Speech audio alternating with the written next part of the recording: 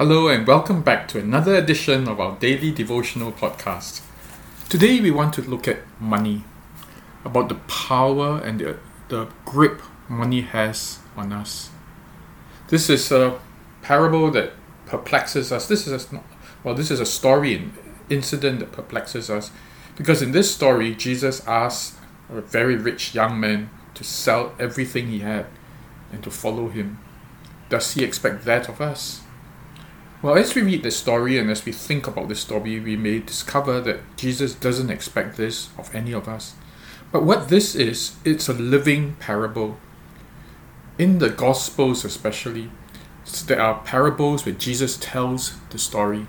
But there are also living parables where Jesus lives it with other characters in it. And this is one of those living parables. What this living parable shows to us is the power that money has, the grip that money has on people. It is as alarming as if we took it literally that Jesus had asked this man to give up everything. But first, let's look at the passage. Matthew chapter 19 verse 16 to 30. Matthew 19 verse 16 to 30. Let us pray. Father, speak your truths to us. For God, you speak truths that we may understand ourselves and our plight in our lives. You do not speak truths to inflict on us greater guilt or greater pain, but your purpose is to set us free. We ask then that as you speak this truth to us, that indeed as we respond to you, you will set our hearts free. Free to live the abundant life, free to live the eternal life. We ask in Jesus' name. Amen. Matthew 19 verse 16 to 30. Just then a man came up to Jesus and asked, "Teacher, what good must I do to get eternal life?" "What do you ask me about? Why do you ask me about what is good?" Jesus replied. "There is only one who is good. If you want to enter life, keep the commandments." "Which ones?" he inquired. Jesus replied, "You shall not murder, you shall not commit adultery, you shall not steal, you shall not give false testimony, honor your father and mother, and love your neighbor as yourself." "All these I've kept," the young man said. "What do I still lack?" Jesus answered, "If you want to be perfect, go sell your possessions and give to the poor, and you will have treasure in heaven. Then come, follow me." When the young man heard this, he went away sad because he had great wealth. Then Jesus said to his disciples, "Truly I tell you, it is hard for someone who is rich to enter the kingdom of heaven. Again I tell you, it is easier for a camel to go through the eye of a needle than for someone who is rich to enter the kingdom of God." When the disciples heard this, they were greatly astonished and asked, "Who then can be saved?" Jesus looked at them and said, "With man this is impossible, but with God all things are possible." Peter answered him, "We have left everything to follow you. What then will there be for us?" Jesus said to them, "Truly I tell you, at the renewal of all things, when the Son of Man sits on his glorious throne, you who have followed me will also sit on 12 thrones, judging the 12 tribes of Israel. And everyone who has left houses, or brothers, or sisters, or father, or mother, or wife, or children, or fields for my sake, will receive 100 times as much and will inherit eternal life. But many who are first will be last. Many who are last will be first." This is the word of the Lord. Thanks be to God. Well, first of all, let me assure you that Jesus had rich friends. And he never asked all of his rich friends to sell everything they have. Just to give you an example, Luke chapter 8, verse 3, talks about some of the women who followed Jesus and supported him out of their own means. Among them was Joanna, the wife of Chuza, the manager of Herod's household. Susanna and many others were helping to support Jesus and his disciples out of their own means. And so Jesus never asked Joanna or Susanna and the other women who followed him to give up all they had. But yes, these women voluntarily gave of their means to support Jesus. But so do our rich friends. Many of our rich friends do give generously. Jesus does not call everyone to give up everything. So, that's good news for many of you who have savings, investments, who have kept money for retirement. But before you heave a sigh of relief, think again, because this is not a lesson about Jesus compelling us to give everything we have. But this is a parable about the power, the grip that money has on us. And it is important that we take heed as well. So after this devotions, take time to think about it and allow God to speak to you about what it means to pry open the grip of money from your life and allow you to truly live. Let's look at the story now. A young man came to Jesus and asked what good thing he must do to get eternal life. This young man, I suspect, was an accountant. He had everything calculated, he had everything done up. Later, when Jesus asked him whether he had obeyed all the commandments, he said, yes, everything I've done from childhood. Which tells of a man who was careful about his life, a man who took heed of how he was living, a very intentional, a man who lived intentionally. And that's a good man. This man made sure that he wanted his life to count. He wasn't living just wasting his life away or collecting lots of money or investing in many things. What this man really wanted was to have eternal life. And he had taken stock. He had looked at whether he had sinned, what sin he had committed, whether he had lived out upright life. But he came to Jesus with a wrong premise, perhaps. He wanted to know what he had to do, what good he had to do to get eternal life. Presumably, this man also called Jesus a good man. And first of all, Jesus wanted to correct him about good and bad. He says, there's only one who is good. Why do you call me good? Why do you ask me what is good? There is only one who is good. Basically, Jesus was trying to help this man understand that inheriting eternal life was not about doing good. Because if you did good to deserve eternal life, you'll never make it. Because only God can do good. No one else can do good. And so this man, by calculating how much good he has done and how much more he needs to have eternal life, would never make it. And Jesus made it clear from there. Verse 17, why do you ask me about what is good? There is only one who is good. But then Jesus understood also what this man really wanted. He wanted to live life to the fullest, live life in God's way. And so he said, if you want to enter life, what Jesus was saying was, well, if you want to really live, right, obey the commandments. Yesterday we talked about this in the context of sexual immorality. And I mentioned that God isn't as much concerned about obeying the commandments, obeying the laws, as he is about us living life to the fullest. To Jesus then, the commandments were not made to tie us up in knots that we might obey him, but rather that the commandments were made that we might truly live. And so here is Jesus saying, well, if you really want to live, to enter life, keep the commandments. The man, of course, was still calculating and asked, which ones? And Jesus mentioned the many commandments that were obvious to most.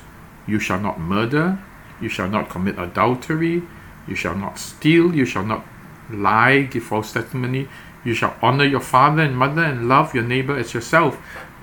Jesus just gave a sampling of what some of these commandments were. And the man said, all these I have kept. What do I still lack? Now, Jesus didn't dispute that this man was good. I mean, maybe Jesus could have said, hey, don't bluff me lah. You really kept all these? But Jesus didn't do that. He assumed, or he allowed that person he gave the person the benefit of a doubt. Okay, so you have kept it. Now what's your problem? And the man said, what do I still lack?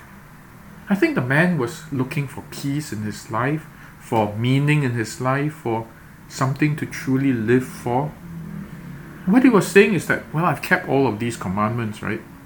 There's still a problem. Something's lacking. I still don't have eternal life. The man knew it. He knew that he wasn't entering into life. He knew that he wasn't enjoying life completely.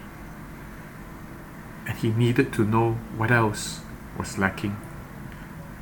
And Jesus then said, well, really, if you want to live it up, you want to be perfect, as you have been, counting all the good that you have done, if you really want to be blameless and to enter into life, then sell all you have and give to the poor. And then you have treasure, and then you come and follow me. What Jesus was saying in the first place was not that doing good would earn him eternal life. What Jesus was saying was that if you really want to live it up, if you really want to live life to the fullest, sell everything you have, give to the poor, follow me. You will definitely enjoy your life. I will lead you on an adventure, and as you experience that adventure of seeing the sick healed, of good news preached to the poor, of the poor being fed, you will indeed have life, and you can also look forward to more enjoyment after you leave this place. At this, the man was disappointed, very sad, because he was a very rich man. Here was a man who was given a choice, a very stark choice, between truly living it up and holding on to his sense of security, holding on to his wealth. He had that good life, that abundant life staring him in the face, and he knew it. If you will sell all you have and give to the poor, you will be liberated. And when you are liberated, you will really live. Come and follow me. That man had the offer right before him, but he could not take the offer because he had to hold on to his sense of security. He had to hold on to his wealth. This parable tells us how powerfully a grip wealth has on us. And I want us to think about this in our lives. Is it true as well that wealth has a very strong grip upon our lives? Let me ask a couple of questions. First question, how much of your decision to choose your career was influenced by how much income you would get? Really, I mean, if you had a choice between a career that was rich, a career that was meaningful, a career that helped people, and whether that career paid very well, which would you have chosen?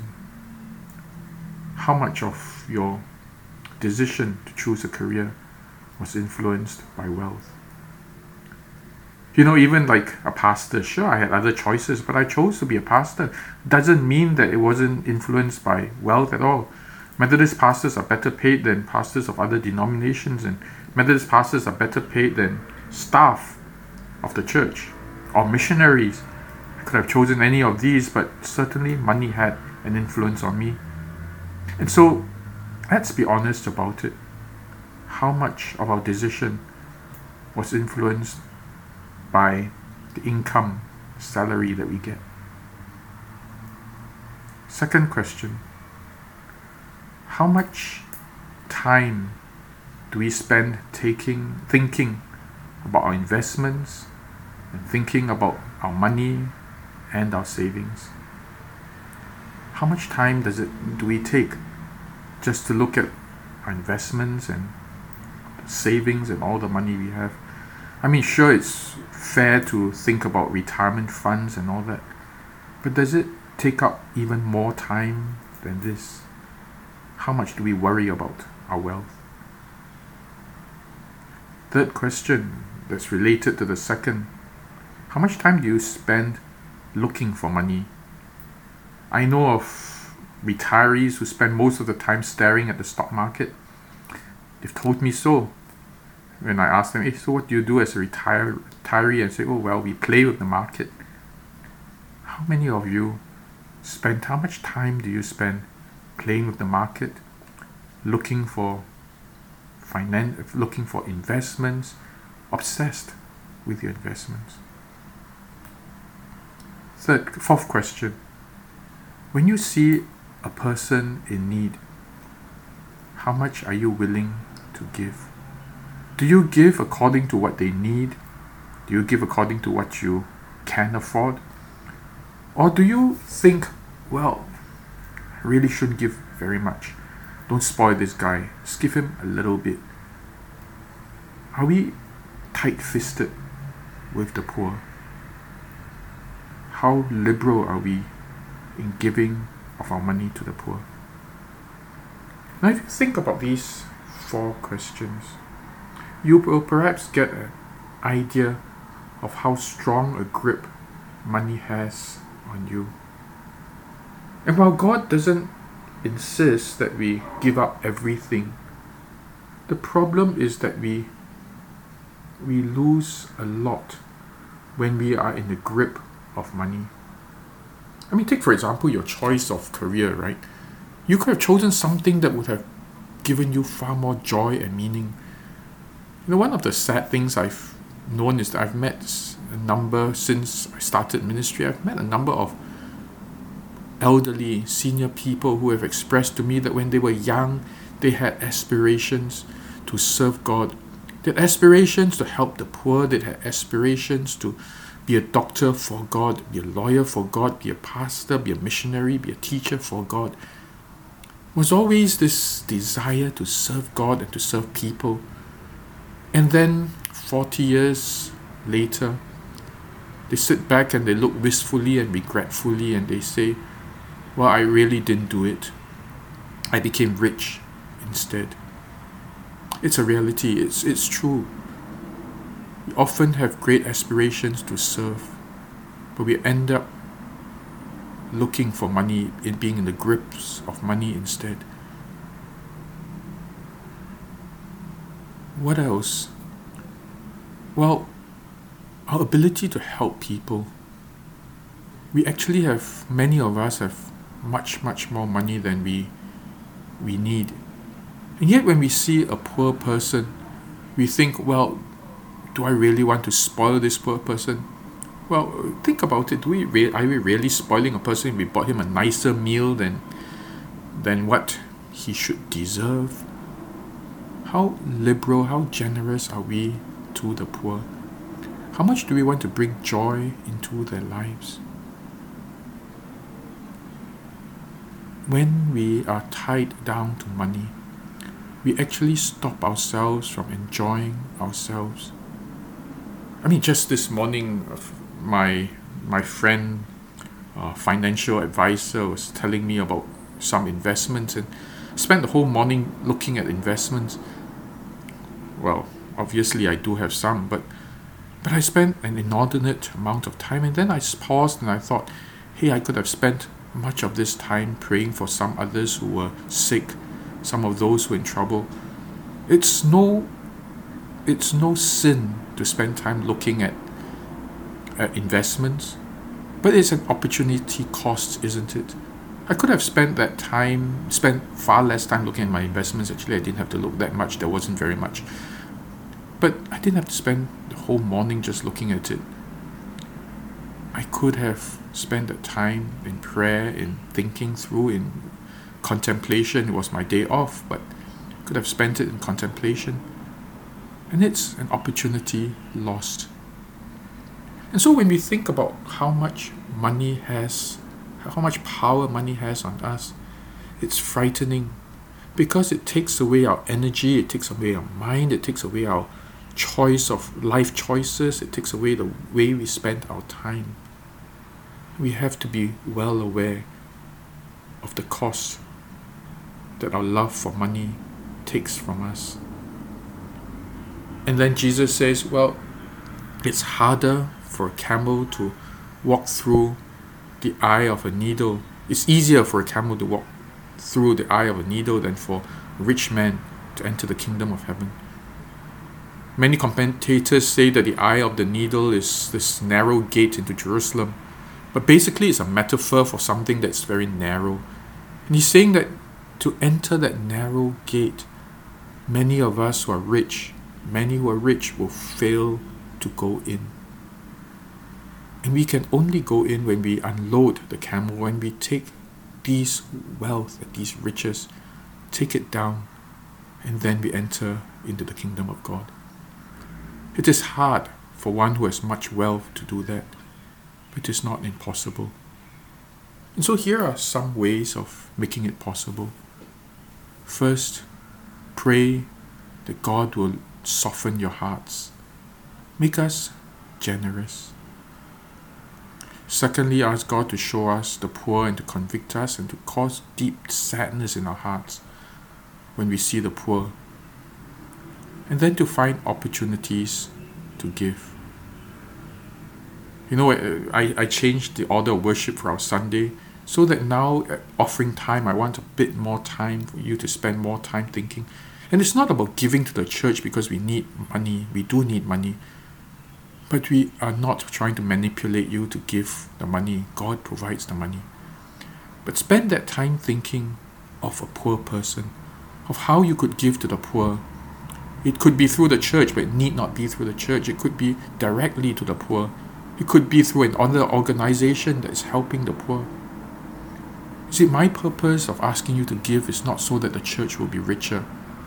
My purpose is that your lives will be richer.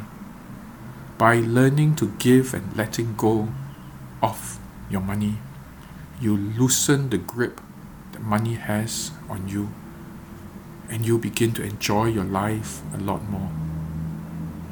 And so I want you to think then of the various ways in which you could help a bit more. For some of you, you are not even giving much of a tithe, and I don't even insist on it because I believe that once again, God doesn't insist on his rights. But the tithe is good for us because it forces us to give and to loosen the grip of money on us. If you are not tithing yet, then think about the money that you could be giving. Give it to the poor. Give it to an organization that is helping the poor and that needs your support. Pray about it. If you can't reach 10%, at least reach 2% and 3% and 4%, a little more each time. But the more you give, the more your heart will be opened and the more you enjoy life in its fullest.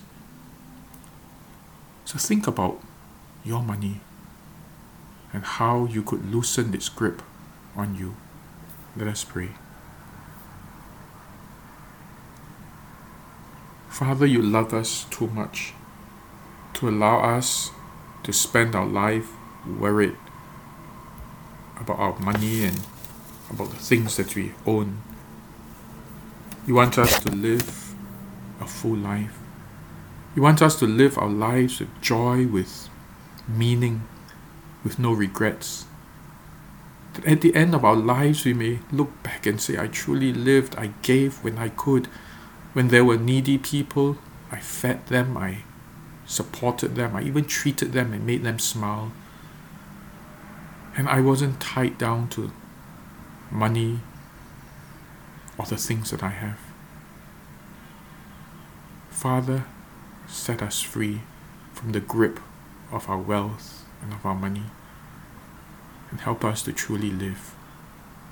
We pray this in Jesus' name. Amen. Well then, that's the last for this week, and I hope to see you on Sunday. And if you have not been to church yet, I encourage you once again to come to church for two reasons really. First is to join us together as we worship God, including taking the Holy Communion. It's something that we take together as a body. And it's not something that we can just watch over TV. We come together and we worship God and we say to God, God, thank you for your sacrifice for our lives. The second reason, of course, is that we'd like to meet each other too. While there is still social distancing and all that, and you can't meet in church, you can always meet downstairs at a coffee shop, and there renew your friendships. I think it will be a great thing. So I do encourage you to come to worship together with us in church. Well then, see you on Sunday. God bless and goodbye.